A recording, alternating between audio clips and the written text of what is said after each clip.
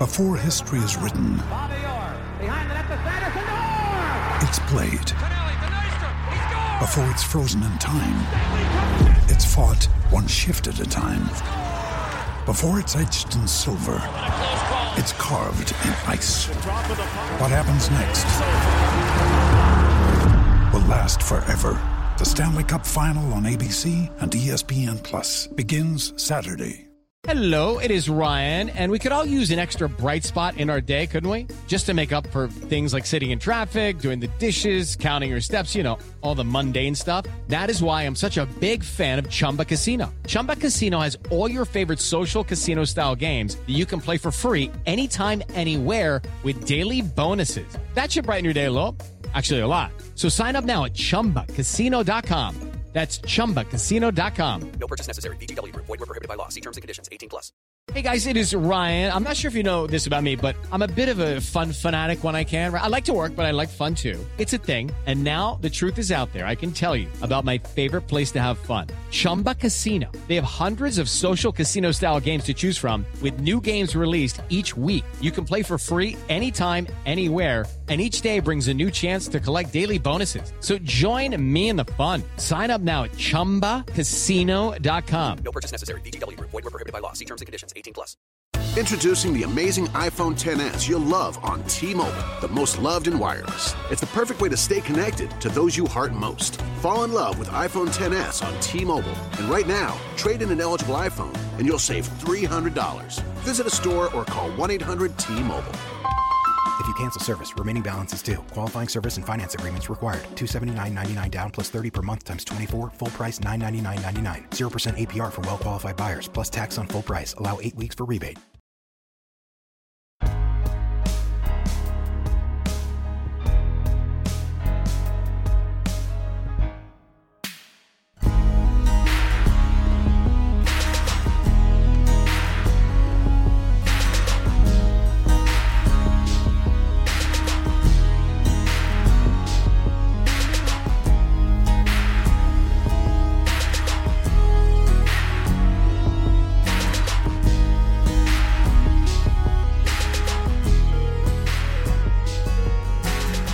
Welcome to the Managing Madrid podcast. This is your host, Kian Sobani, and a special treat on today's show.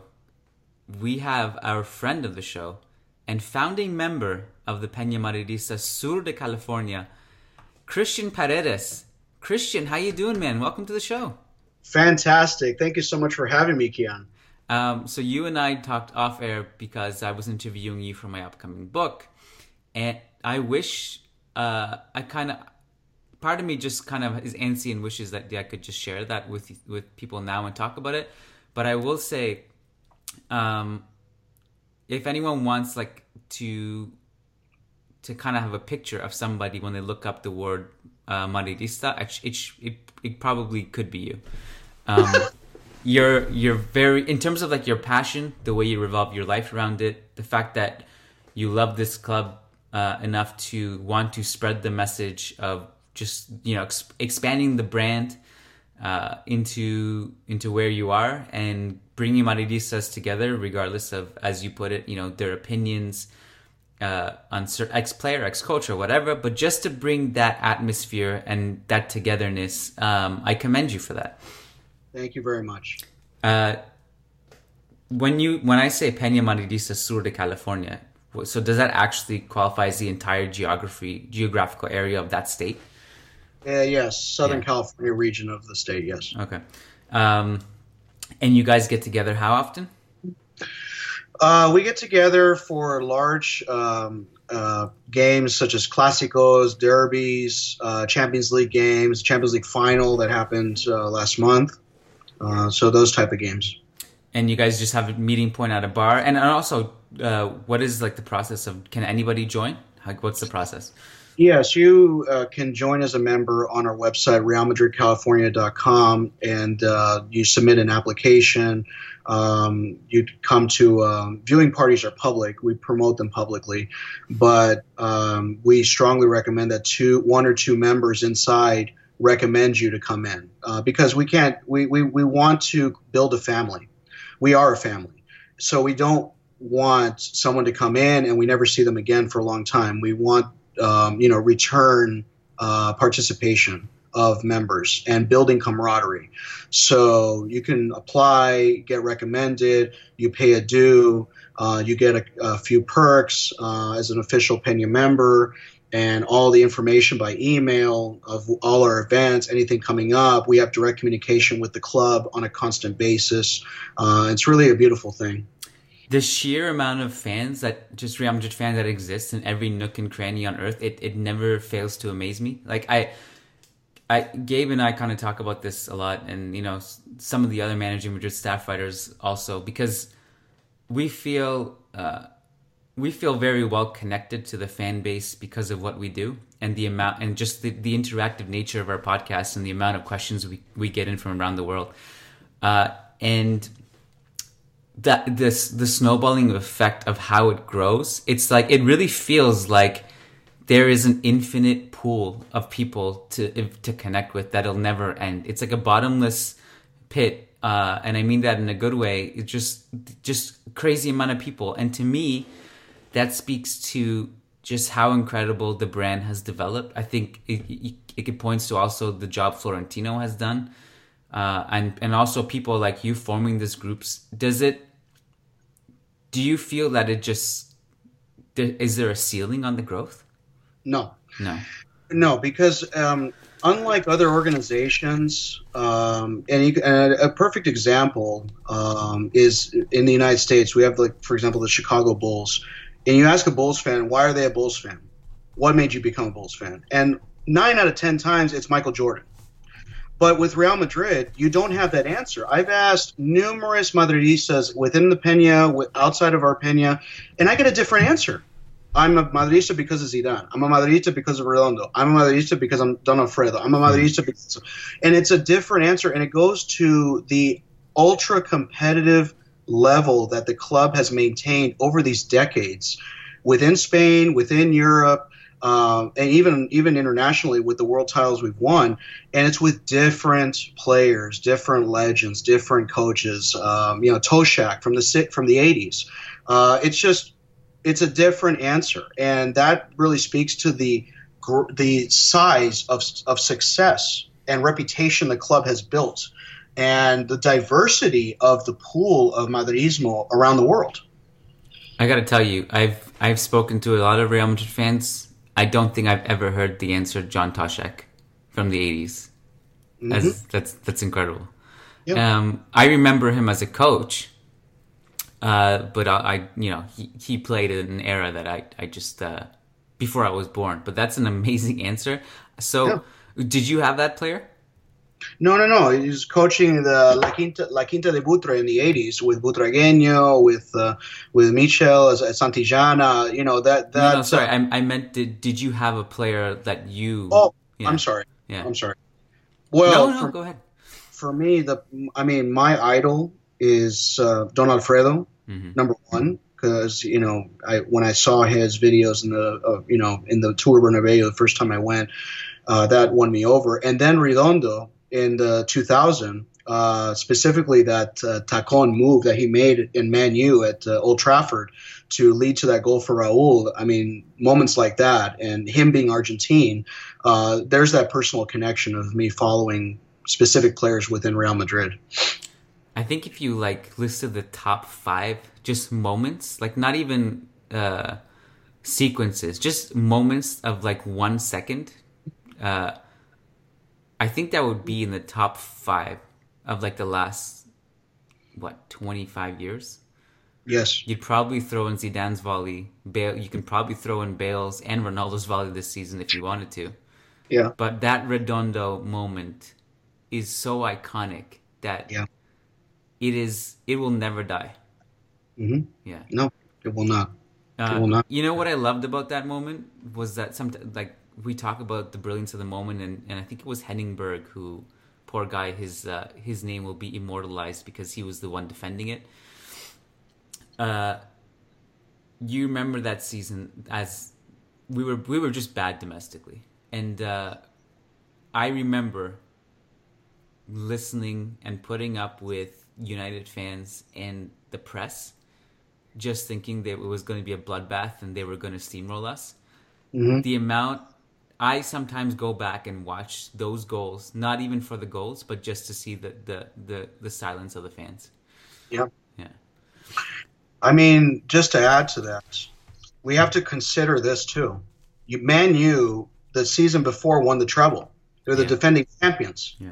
And so you can imagine that they were walking in there as, you know, you're not gonna do anything to us. You know, we are gonna come through, and Real Madrid just has this DNA, you know, of pulling this another lever, another gear when you don't expect it, and the other team is left in ruins because they don't know how to respond to that. It's absolutely, it's so difficult to describe, but you can see it. So I think about this often, and some people, I've had people, when I mention the words Real Madrid European DNA, some people just don't believe it, and that's fine. I'm not here to convince anyone otherwise. I actually think it's real. I really do. So, and what you're speaking of, that entire season, literally, I think Real Madrid slept walk for 95% of it. And then all of a sudden, they draw Man U, and it was at the quarterfinals. They had Man U in the quarterfinals, Bayern in the semifinals, Valencia in the final. And that first leg, even from the first leg, that was 0-0. They went to a gear, and it was on the backs of, to me, three legends, Raul, Roberto Carlos, and Redondo. They went to a level that just transcended everyone else they were playing against. And that stuff is real to me. I think that is an actual gear. And then you fast forward, somehow 18 years has gone by. That still exists. Yes. Yeah. Yes. Absolutely. It goes to, I mean, you want to win everything. Madridistas want to win every title we go up for. I mean, that's who we are. That's what we're about, and we have the hardware to show it. However, when you look at the teams that have won Champions League titles over the years, very few of them have won domestically as well as internationally within the same season, because that's how the team, one, was built, and number two, it goes to the priority of which one do you put more important than another that you go for. And clearly you can see that with them. So unfortunately for you, I have given you the task of bringing you on to interview you for my book, which we recorded separately. And then I asked you to, since we're talking, if I can just record the podcast with you. And then last second, I threw a bunch of Patreon questions at you and said, oh, by the way, this is what we're answering, and you're unprepared. And you didn't get a chance to really prepare for them. So that is the unfortunate part. The fortunate part is that I'm excited to bounce these questions off you. Okay. And I'm sure you know how this works, Christian. We have patrons, so patreon.com/Managing Madrid is where you can go to pledge. If you like the show, you want to support us, get different rewards. And one of the rewards is if you pledge a certain amount, you get guaranteed responses to your questions. And here we go. You ready? Okay. Yes. And also, sorry beforehand, because the nature of some of these questions is that they're long, so I have to kind of just read things and somehow try my best to condense them at the fly, but I'm going to do my best. So, Amin Jamil says, hi guys, I have 2 points to make today. 1, Zidane is going to be a huge act to follow, a task that I see as impossible. I can understand why Poch, Klopp, Lowe, and supposedly Conte have all distanced themselves from the job. None of them want to tarnish their growing reputations. Do you think that going with Guti is the best way to go, as it may cause Madridistas to lower expectations?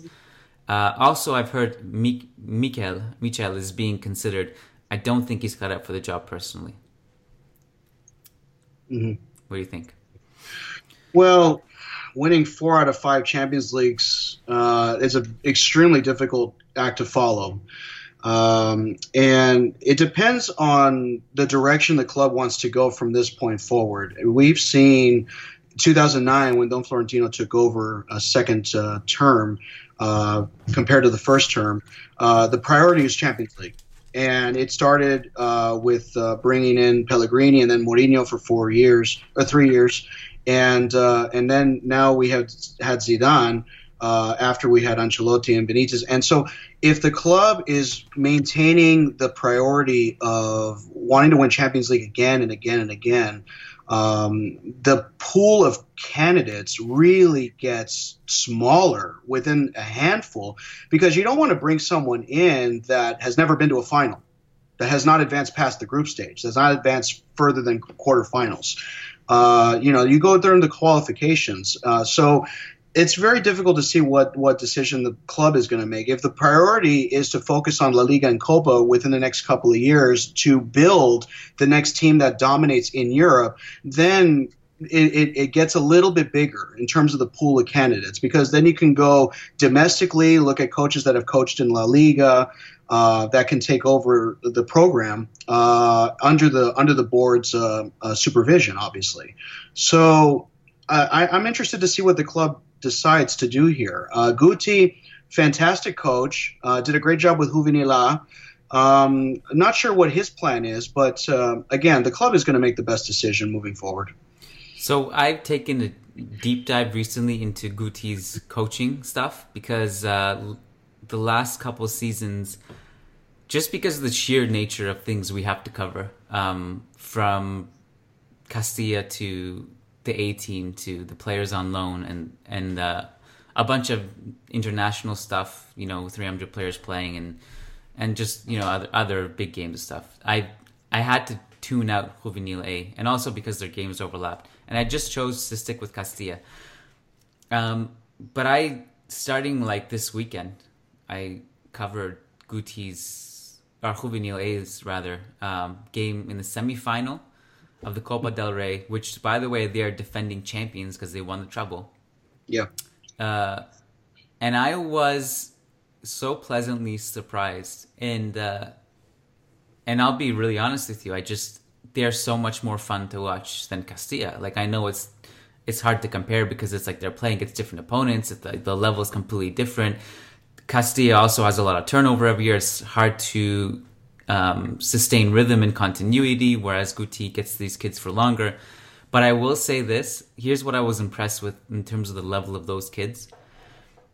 His coaching philosophy is really clear. And someone asked me whether I think that if Guti's coaching philosophy can carry over to the A team, and I think the answer is I just don't know, and I don't think anyone does.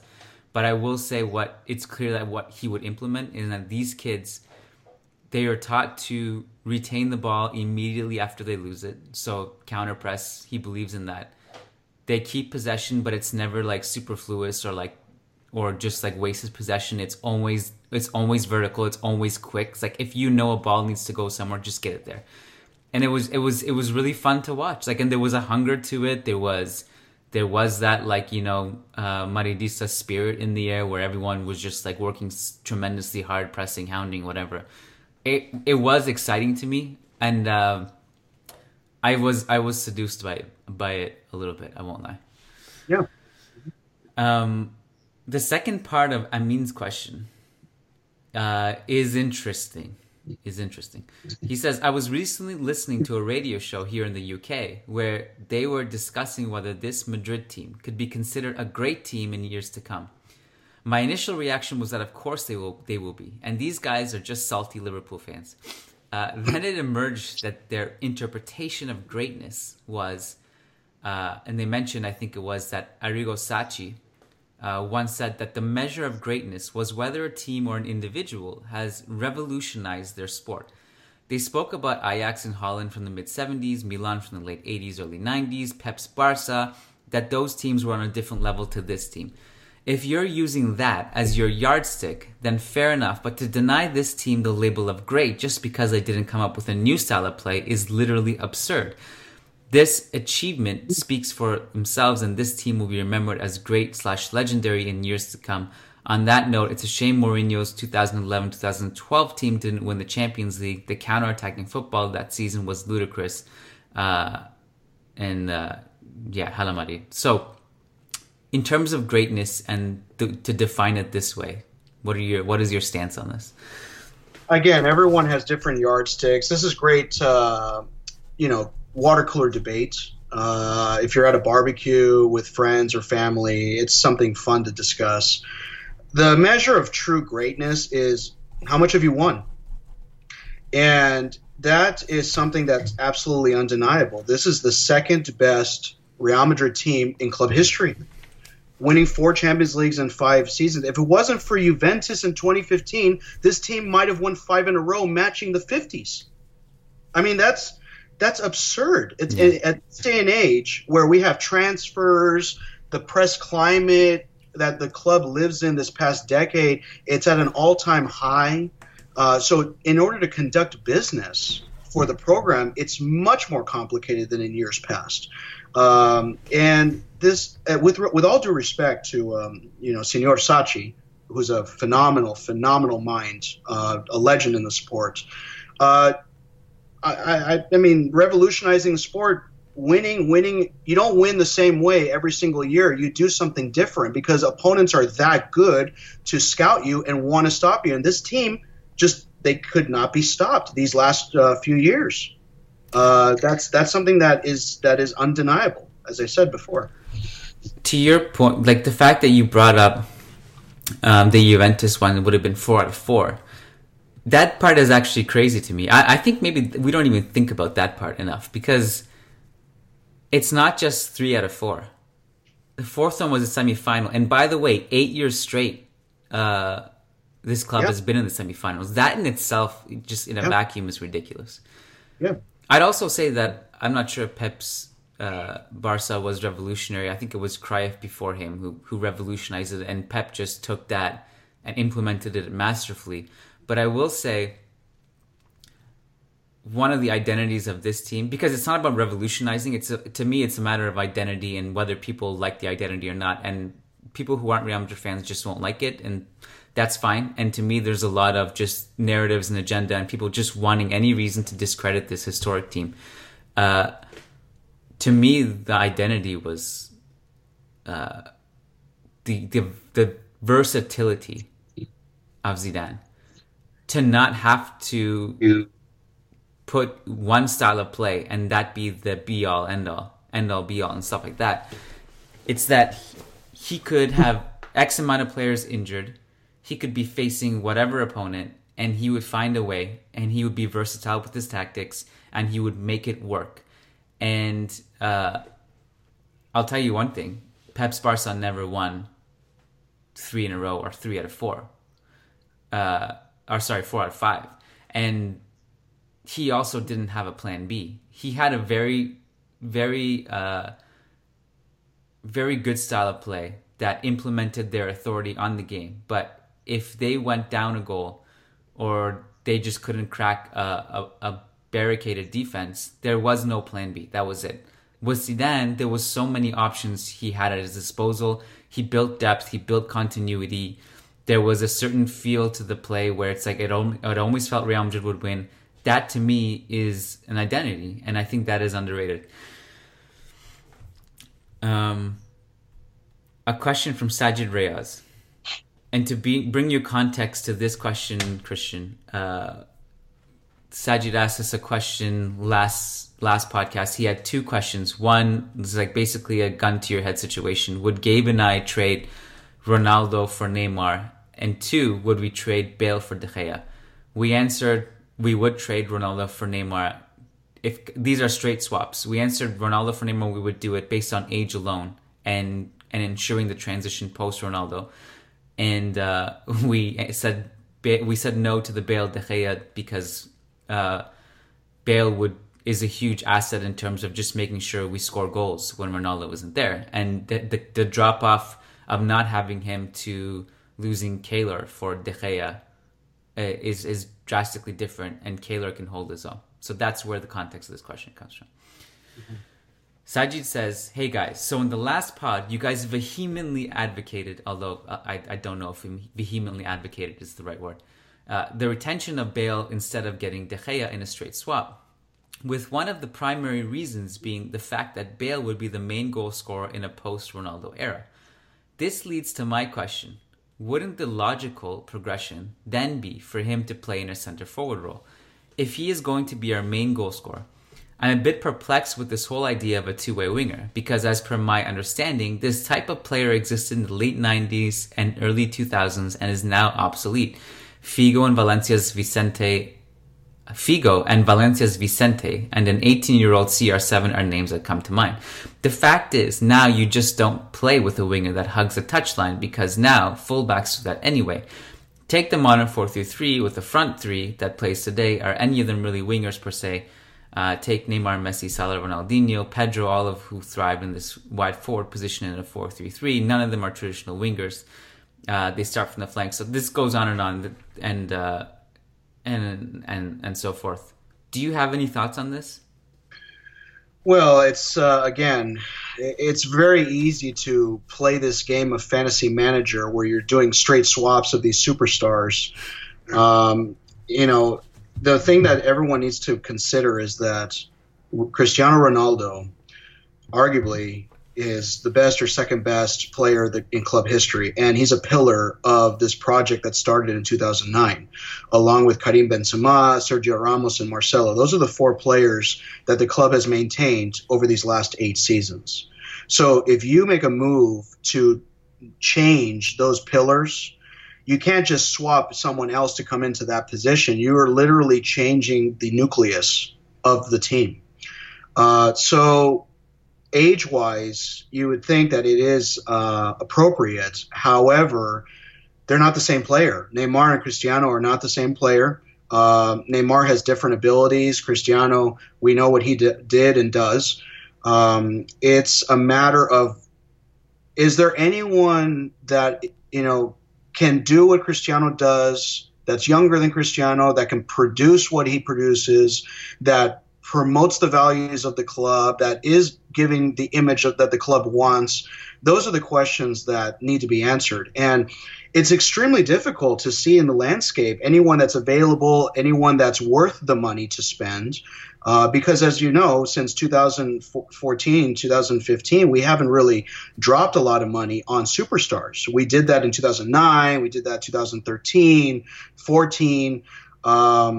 It's very difficult to see that there's someone else that can just come in and goodbye Cristiano, thank you for your time, and then move on to the next wave. You know what I'm saying?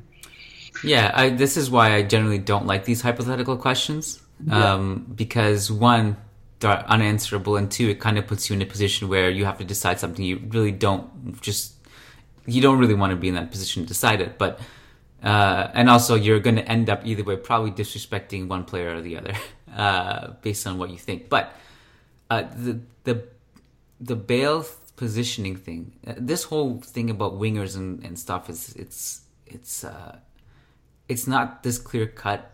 I wouldn't classify Figo or Vicente are two-way wingers. Like they would defend if needed, but neither of them were particularly good at it. And CR7, you just really don't want to waste his energy in that role. I think even in a modern 4-3-3, your wingers are going to have to do a lot of defensive work on the flanks. And the fact that wingers are obsolete, like you can't... We just went through a whole era of Zidane with Asensio and Lucas Vazquez this season doing just that, hugging the touchline. Bale also, go back to the Camp Nou and the Clasico, just doing so much great defensive work for the right back. And even when Modric plays on the right side of the 4-3-3, it's like he's basically playing as a right back, and that to me that's not where he should play. It's you want to kind of relieve him of duties and preserve him a bit. Put someone like Vasquez or Bale on the right flank to help you in that role. The point is that Bale scores more goals from a deeper role, like statistically, but also just the eye test. Like he just is better from deep because he can shoot from long range. He can make runs without the ball and with the ball, and he can get you into a counterattack really quickly. And he doesn't do that as well if he's playing off the shoulder constantly. So the fact that he can play as a winger, he can get into positions because of the 3 lungs he has to defend but also attack. So this is just one of those things. It's like I can never... This question comes in from Sajid like almost every week, and it's like the answer is going to be the same. So Thank you for being dragged into this, Christian. Appreciate it. No problem. Sheikh Atiri says 3 questions, and we'll take this one at a time as well. One, Kian mentions Zizou as one of the top 5 figures in the club's history. I neither agree nor disagree. I can come up with this list. Feel free to add as contenders. Santiago Bernabeu, Alfredo Di Stéfano, Raúl Iker Casillas, Cristiano Ronaldo, Florentino Perez, Miguel Muñoz, and Gento and Zizou. These are all obviously important figures. Do you have any thoughts on this? Do you want to create a top 5 shortlist, or is that something you just want to avoid? No, I it's so hard to put together a list like that and say this one's more influential or better than the other. I just, I respect all of them for what they did for the club and for the team in their respective periods, and leave it at that. I'm inclined to agree with you. I think every single one of these people, human beings, are important in the club's history. Some more than others, but I think there are like locks. I think the locks are probably Di Stéfano, Raúl. We have to. I mean, if I had to say a number one, it's Santiago Bernabeu. Number one. He's got to be Reforming up there. the stadium, bringing Di Stéfano, instituting the greatness in that period of time, to, as Sachi mentioned earlier, revolutionizing the sport. Well, we revolutionized the sport in the 50s. We brought the brilliance of individual talent with 9 internationals out of 11 and dominated Europe 5 years in a row. That's revolutionary, and he can't deny that. So the one that brought that was Santiago Bernabeu, along with Muñoz and the other coaches as well as the players in those times. So I think with Zidane, if we had only known him as a player and not as a manager, it would be much different. But the fact what he did as a manager was, and you know how you can measure this, Christian? The sadness you felt during the press conference when he said he's leaving. It's just like undeniable. It's like, oh my God, he's actually gone. It's like this guy has done so much for us as a player and manager that I don't know. It's just crazy how important he's been. Just as a figure, forget player or manager, just as a figure. Yeah. It's very difficult. I mean, I hear friends of mine from other clubs that say, "Oh, we had Ferguson for X amount of years," or Arsenal fans say, "Oh, we had." You know what? The level of competitiveness that Real Madrid expects, it's impossible to have someone there beyond a handful of years. Yeah. It's just it's not the same level of expectation. It's not the same, climate that other clubs enjoy in. For example, Bayern Munich, they when they had their coaching change with firing Ancelotti, bringing in Hanks, they were able to, under the mask of being able to search for their next coach during the season, and allow Hanks to finish, and then there's someone else come in. Unfortunately, Real Madrid can't do that. There's cameramen camped out in front of the stadium every day. The second that there's a whiff of a representative or a coach that goes there, it's gonna make headlines. Even despite the rumors. So these other clubs, they enjoy the cover of being able to conduct business in that way, and we unfortunately can't because of our success, because of what we represent and who we are. Yeah, I think you're right. I think managing this club is so much different. And I remember back in February, I think it was, where Zidane kind of alluded to this, that just the mental toll it takes to manage a club like this. It's just pressure popping from all angles. And even when you're winning, it's like it's just not enough to win. It's like you have to play a certain way and blah, blah, blah. And then in the press conference, he said that he wasn't tired. I think you can almost separate you can have 2 trains of thought here. And I think one of them is you're tired or you're not. And the other one is you're tired of coaching Real Madrid. Because to me, those are 2 different things. You can still have energy to coach, but coaching Real Madrid specifically, I think is a whole other game that is really just probably filled with sleepless nights, and the pressure and the expectations and the fact that he came out of it with the amount of trophies he did. I'm happy, to be honest, Christian. I'm happy he left, because I knew that any further, like, just venturing any more into this would tarnish his legacy. And this way, at least, it's preserved. It's extremely difficult to walk off the table when you're a big winner. You want to keep gambling. You want to win more and more. These guys are wired to win. They're wired to win repeatedly. And it's like you're at a 21 table and you're up a couple $1,000s and you decide, I'm going to cash out. I'm done. That's literally what he did. And we all feel terrible that he is moving on to another chapter of his life. Not sure what he will decide from this point forward, but we will never forget what he brought as a player and as a coach and as a symbol of our club. I mean, it was difficult to watch. I mean, he left the same way as a player, when he was with our club as well as at that level. And, valiant, humble, didn't want the dog and pony show of having all his trophies trotted out, anything like that. It's just simple press conference and out the door. Yeah. Amazing. Shay's second question, and we can literally answer this in one word if you want. He says, "Do you prefer Wenger or not, or not having a manager at all?" No. Okay, easy. Number 3. What do you think of Deschamps? Right now, I'm for Poch and then Guti, but I have always been fond of Deschamps. Do you know of his man management skills? Is he good in that? Do you have any input on this? Well, he's a player's coach, proven winner as a player. It's a different level to coach a club team than a national team. It's much different. You're under the eye of the media every day, every week. As a national team coach, you have only a handful or more games that your team plays in during a calendar year.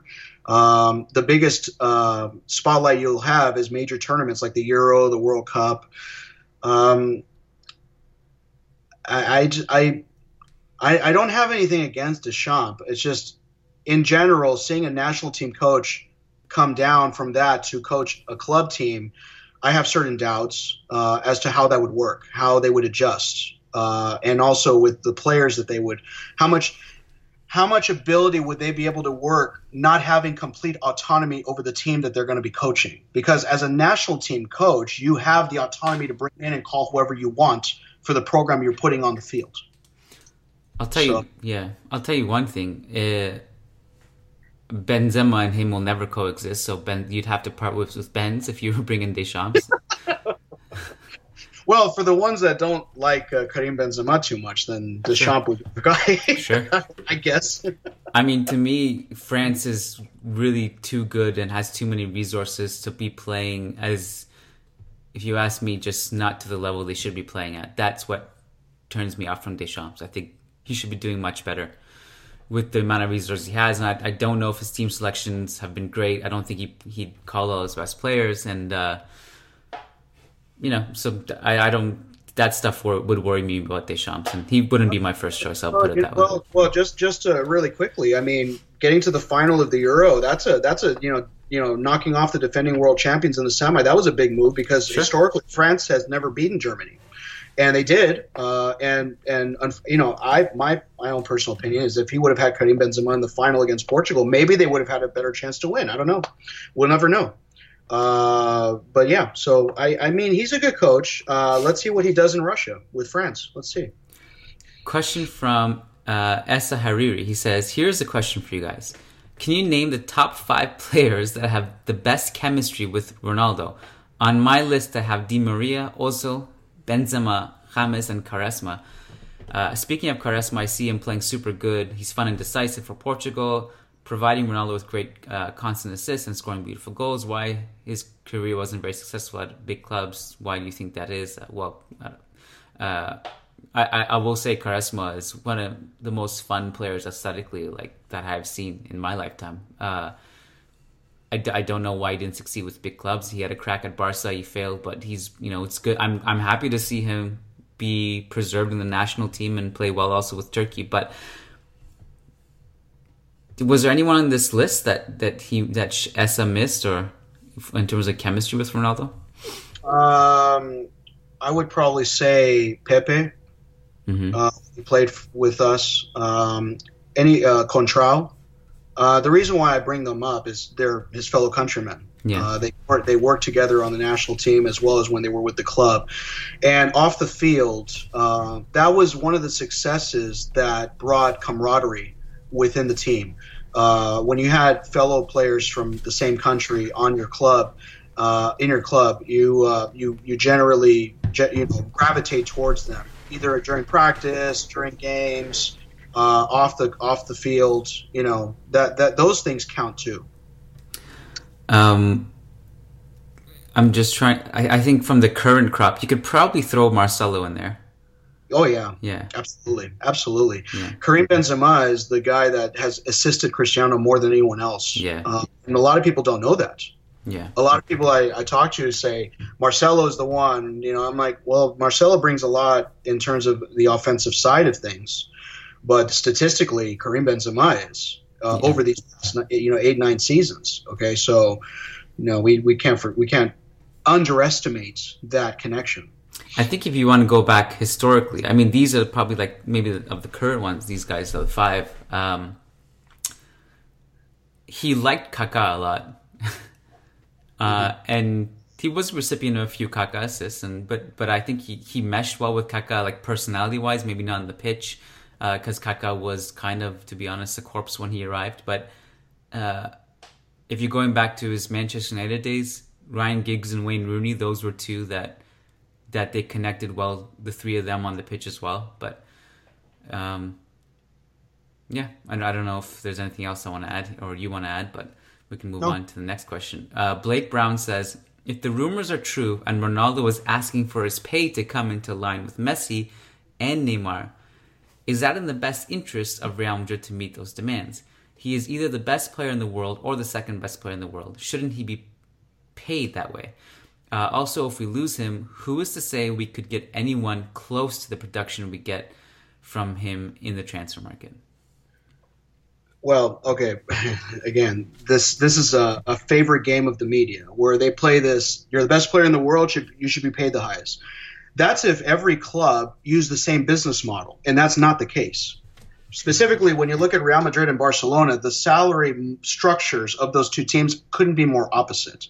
And one book that really opened my eyes as to how the club conducts business in this decade is The Real Madrid Way by Steven Mendes. Yeah. That book opened my eyes more to what the club does inside more than anything I've ever read. And quick shout out to Mr. Mendes. Phenomenal book, and I hope everyone can have a chance to pick it up and read it. Going back to the question, is he the highest paid player on the team? Yes. That's how the club dictates it. And with the other players, they are being paid according to what the club has distinguished as giving them in terms of what they're wanting to give them for the contribution they make on the team. If for example, you give Cristiano 50 million euros a season, right? Let's say they gave him a new contract and they pay him 50 mil, right? After that, the next hour or day, Florentino Paredes is going to have a handful of players knocking on his door saying, "Where's my money? Where's my money? Where's my money?" And all of a sudden, the model gets broken because you're trying to appease a legendary superstar on the team, the best player on the team. But we cannot forget that the other great players on the team, if they start to think for themselves and their own interests, that's going to put the team's general interest in jeopardy. So it's a very dicey situation. I mean, honestly, these guys, they should be, in my opinion, they should be paid true market value. I remember Kobe Bryant when he was given a 2-year contract at the end of his career with the Lakers, and fans were complaining about why he was getting paid this amount of money. And Kobe went on the offensive on social media saying, you know what, I'm not going to pay my true market value. We are living in a capped league. If I was really getting paid what I should be getting paid, I would be getting paid 40, 50 million a year. And LeBron James now would be getting paid twice as much as he's getting paid now. You know what I'm saying? Like we lose that perspective because we fall into this game of this guy should get paid more, this guy should get paid the most, and this and that. But there's a model behind all this. And the club is not going to jeopardize the model for one player. He won't do it. I think that's a great answer. I think I wish that you came on the podcast more. Let me flip this. Let me flip this to you, in a different perspective. Okay. Cristiano Ronaldo, he is a top 2 player in the club's history, with the other one obviously being Di Stefano. To me, he deserves the world. Now, having said that,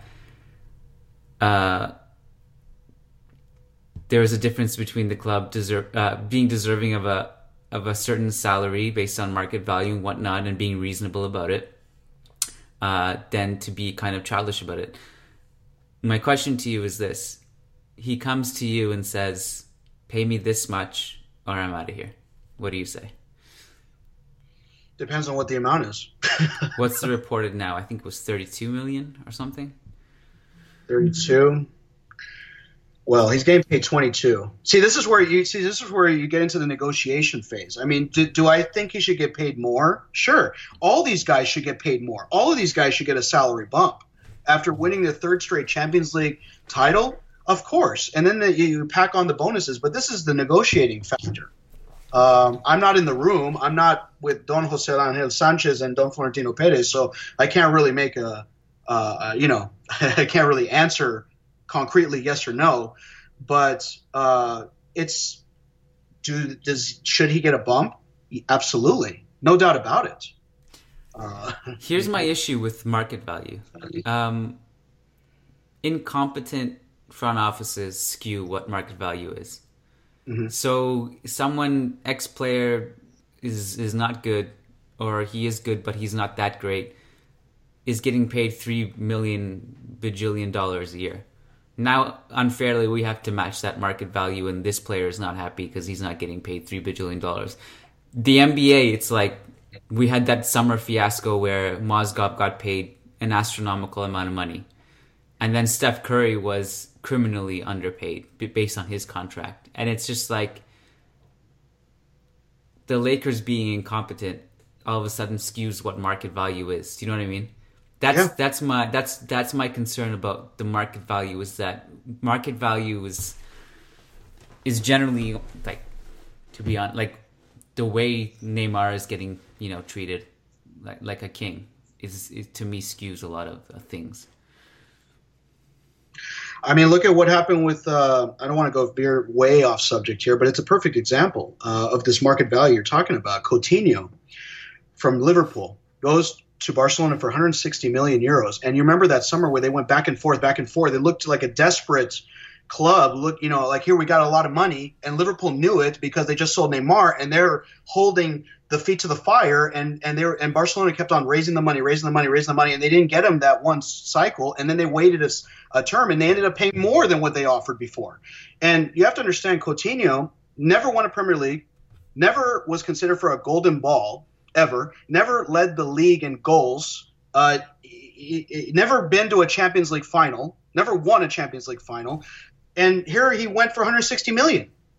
Yeah. It's just Cristiano came to us in 2009 after winning a Champions League, after winning a Golden Ball, and he came for 94.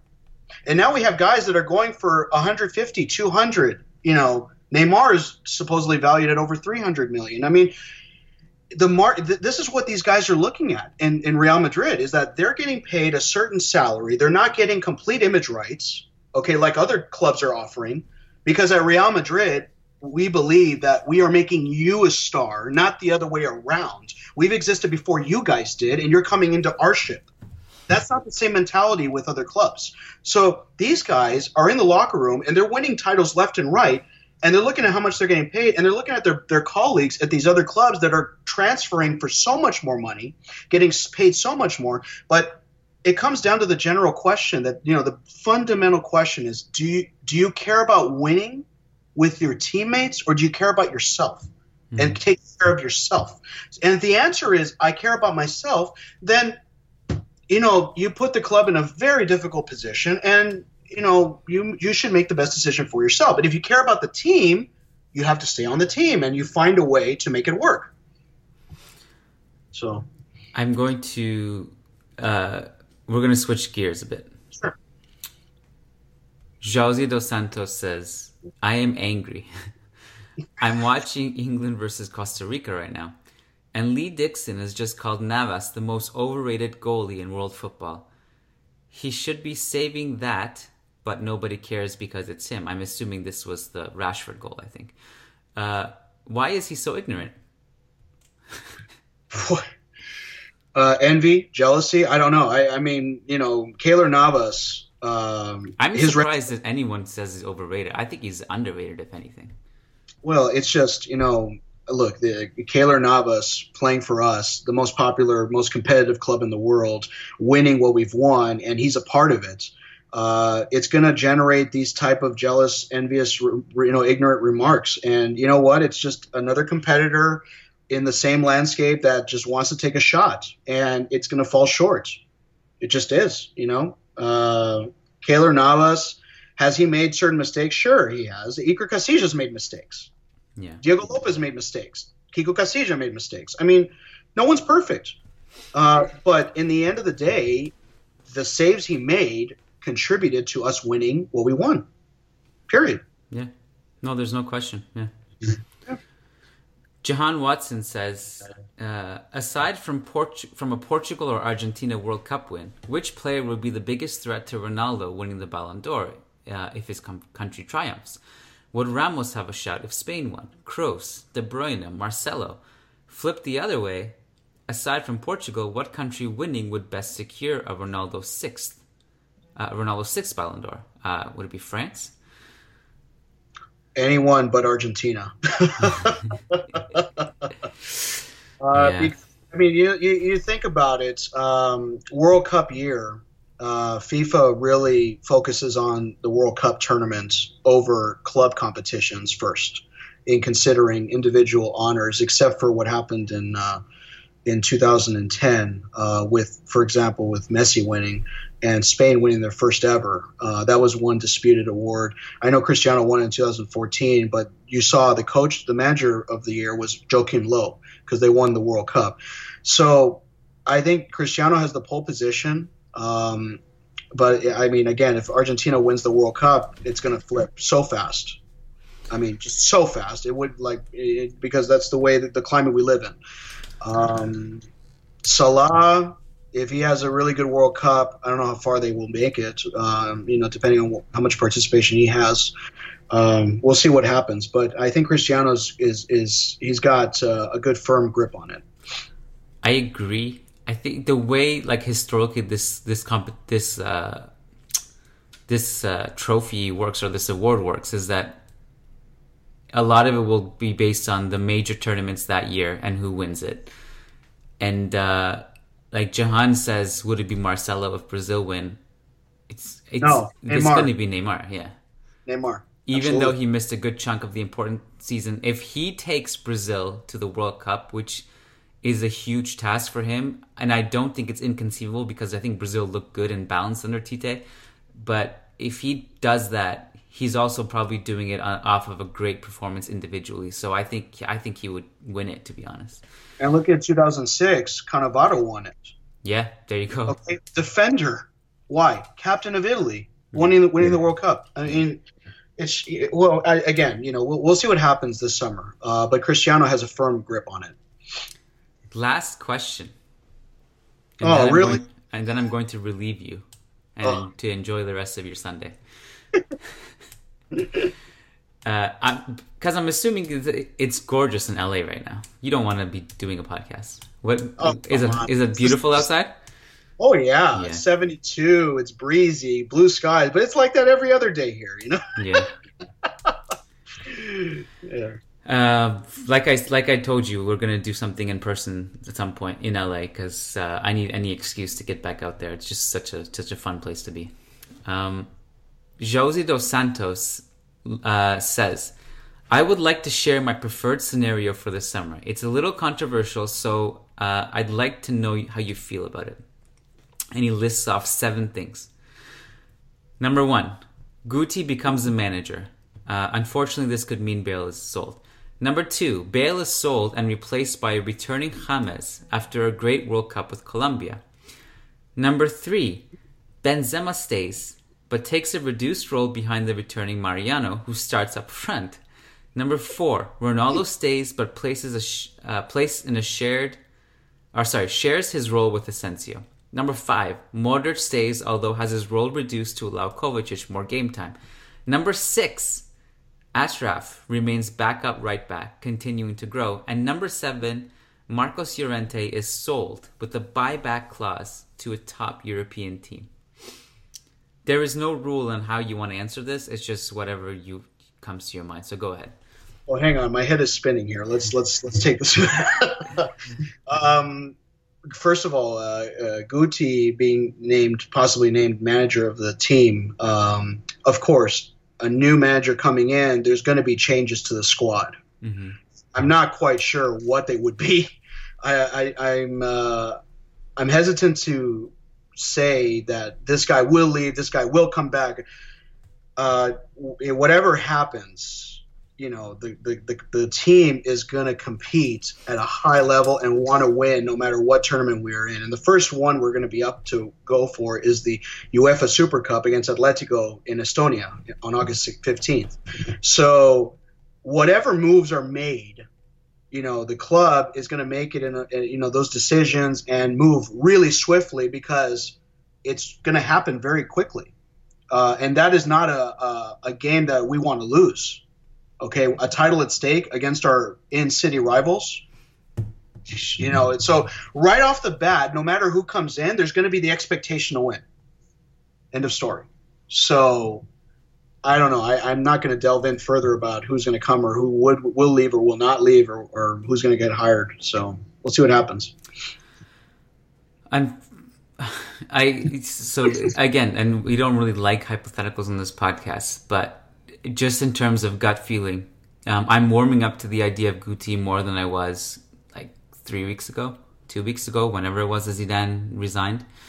I do wonder what happens to Bale because of what Guti said about him on, was it like late night Spanish TV one time? I don't know if he forgot he was working for the club, but he kind of crossed the line with his comments about Bale. Never opposed to James returning, even though it's going to be tough to bring him back because Bayern ultimately will have the last call unless James pushes for it. I like the idea of Benzema staying in a reduced role. I don't think Mariano is coming back because there's no buyback on him. I like the idea of Ronaldo staying and resting more, with Asensio playing more. Where are we at? I like the idea of Modric staying and letting Kovacic grow even further.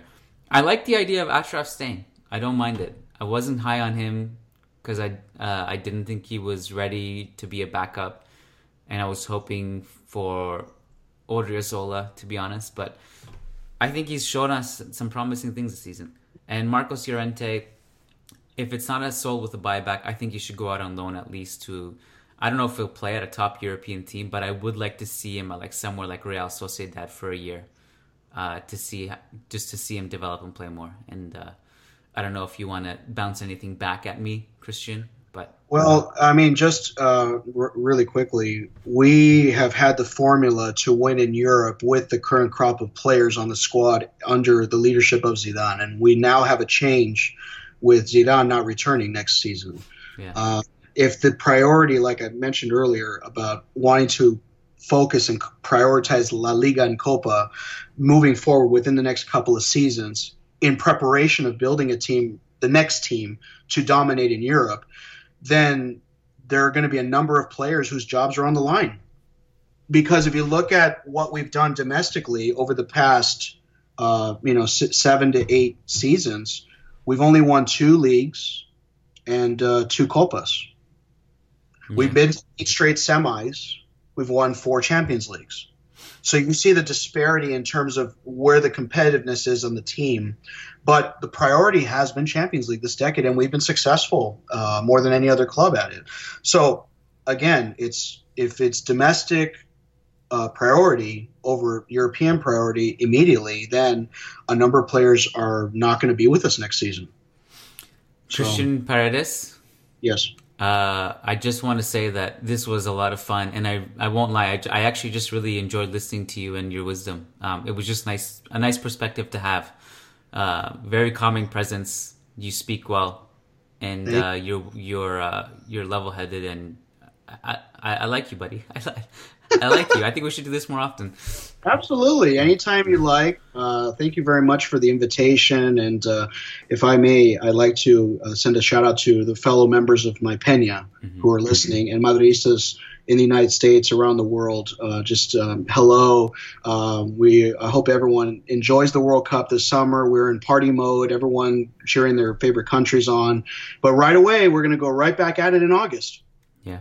I mean, it's just that's how it is. We don't stop. We don't. And, if you don't mind, I'd like to mention the Twitter handle for our Peña. Is that all right? Please. Yeah. So if you'd like to follow us on social media, at RM Sur California, that's the Twitter for our Peña, as well as on Instagram. We're on Facebook, facebook.com/LPMSC. RealMadridCalifornia.com is our website. We'd love to have you. If you live in Southern California and you want to join an authentic and traditional Peña, sign up. Sign up this summer. We are excited to do a new strategy of viewing parties this upcoming season.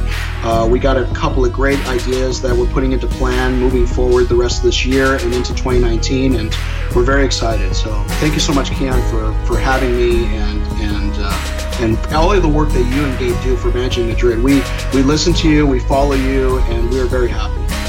Appreciate it, man. Thank you. Thank you so much for doing this, buddy. And Hala Madrid. Hala Madrid, nada más.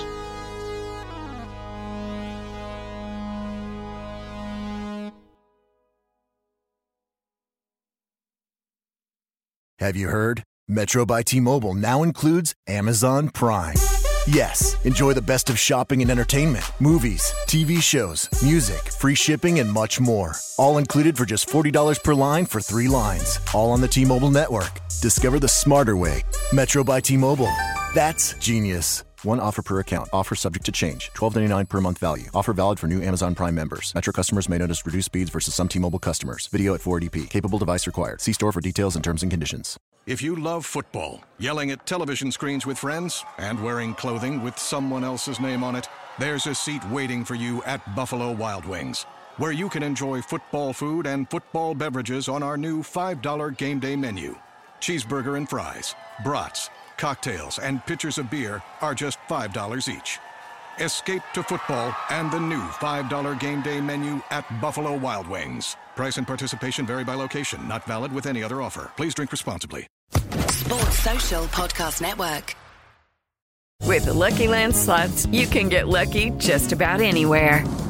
This is your captain speaking. We've got clear runway and the weather's fine, but we're just going to circle up here a while and get lucky. No, nothing like that. It's just these cash prizes add up quick. So I suggest you sit back, keep your tray table upright, and start getting lucky.